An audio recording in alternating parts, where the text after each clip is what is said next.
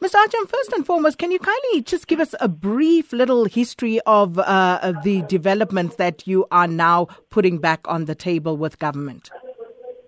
Well, Sakina, one must have regard to the fact that the state, in terms of Section 237 of the Constitution, they have not fulfilled their obligation to the people, especially the people of District 6. Now, Section 237 reads that all constitutional obligations must be performed diligently and without delay. Restitution in District 6 has been coming on for 20 years, almost, since 1998. So now, 2,000 people had claimed between 95 and 1998, for restitution in District 6. Half of those people took monetary compensation, a meager amount of 17,500 and 44,000 rand. The other half opted for the land in District 6. Of course, the land was restored, and the state had then a duty to sort of build these houses and infrastructure and resources. That has not happened. So when the working committee was, which was born 5 years ago, because we saw, that this thing is going nowhere, and we are not claimants. We are people of District 6.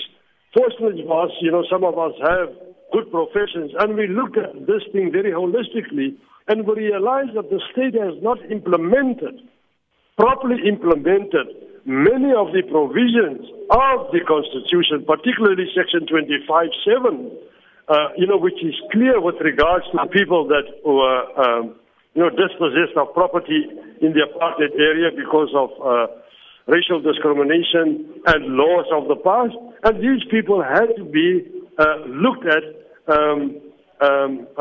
in a proper fashion. So the state has failed to do that. So this is why we are taking them to the Land Claims Court. And that in itself, having filed the application of court, at court, and having served papers already on the government of South Africa, on the Minister of Rural Development, the Premier of the Western Cape, and the City of Cape Town, that in itself is a victory for the people. So we are going to make sure that government is going to be held accountable in the Land Claims Court. We're asking for a declaratory order. We're asking for a structural interdict, against the minister and the state. So, for the people of District 6, in fact, this can be seen as a great victory if one has regards to the pain and suffering and trauma that they've had to endure after 1994, which in fact is a shame on this government. Just a final question out of curiosity. I know that last year you also wrote to the minister and others requesting information about the current status of the District 6 land and the claims processes and asking for specific answers. You Yes. are currently now taking this matter forward, but did anyone get back to you, and were there any answers to the questions that you posed? That is precisely why we have decided to go to court. We did not get satisfactory answers from them.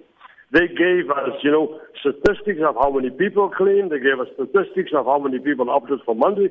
But other than that, the holistic plan, for District 6 in terms of social and economic development and all of those kind of things, they never had any plan, Sakina. And this is what incensed us to the extent that we had to take decisive action for and on behalf of the people. I mean, if one has a look at, land reform holistically, of which restitution is just one part of it, then one must say, all right, fine. So there's District 6 in the heart of the city, right? How are we going to develop it so that everybody can benefit, including the state, of course? So one has to look at creating, wealth for the people. This comes with land reform. Then one has to look at Section 26 of the Constitution, which speaks about dignified housing.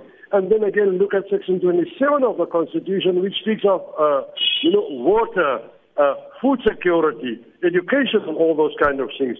So restitution is not an isolated thing, and it must not be looked at in isolation. It must be looked at holistically. And the state has to date 24 years after our democracy. The state has failed to address these issues nationally. So District 6 is just symbolic and perhaps we can create a catalyst for change with land reform, particularly in District 6, and because of its history.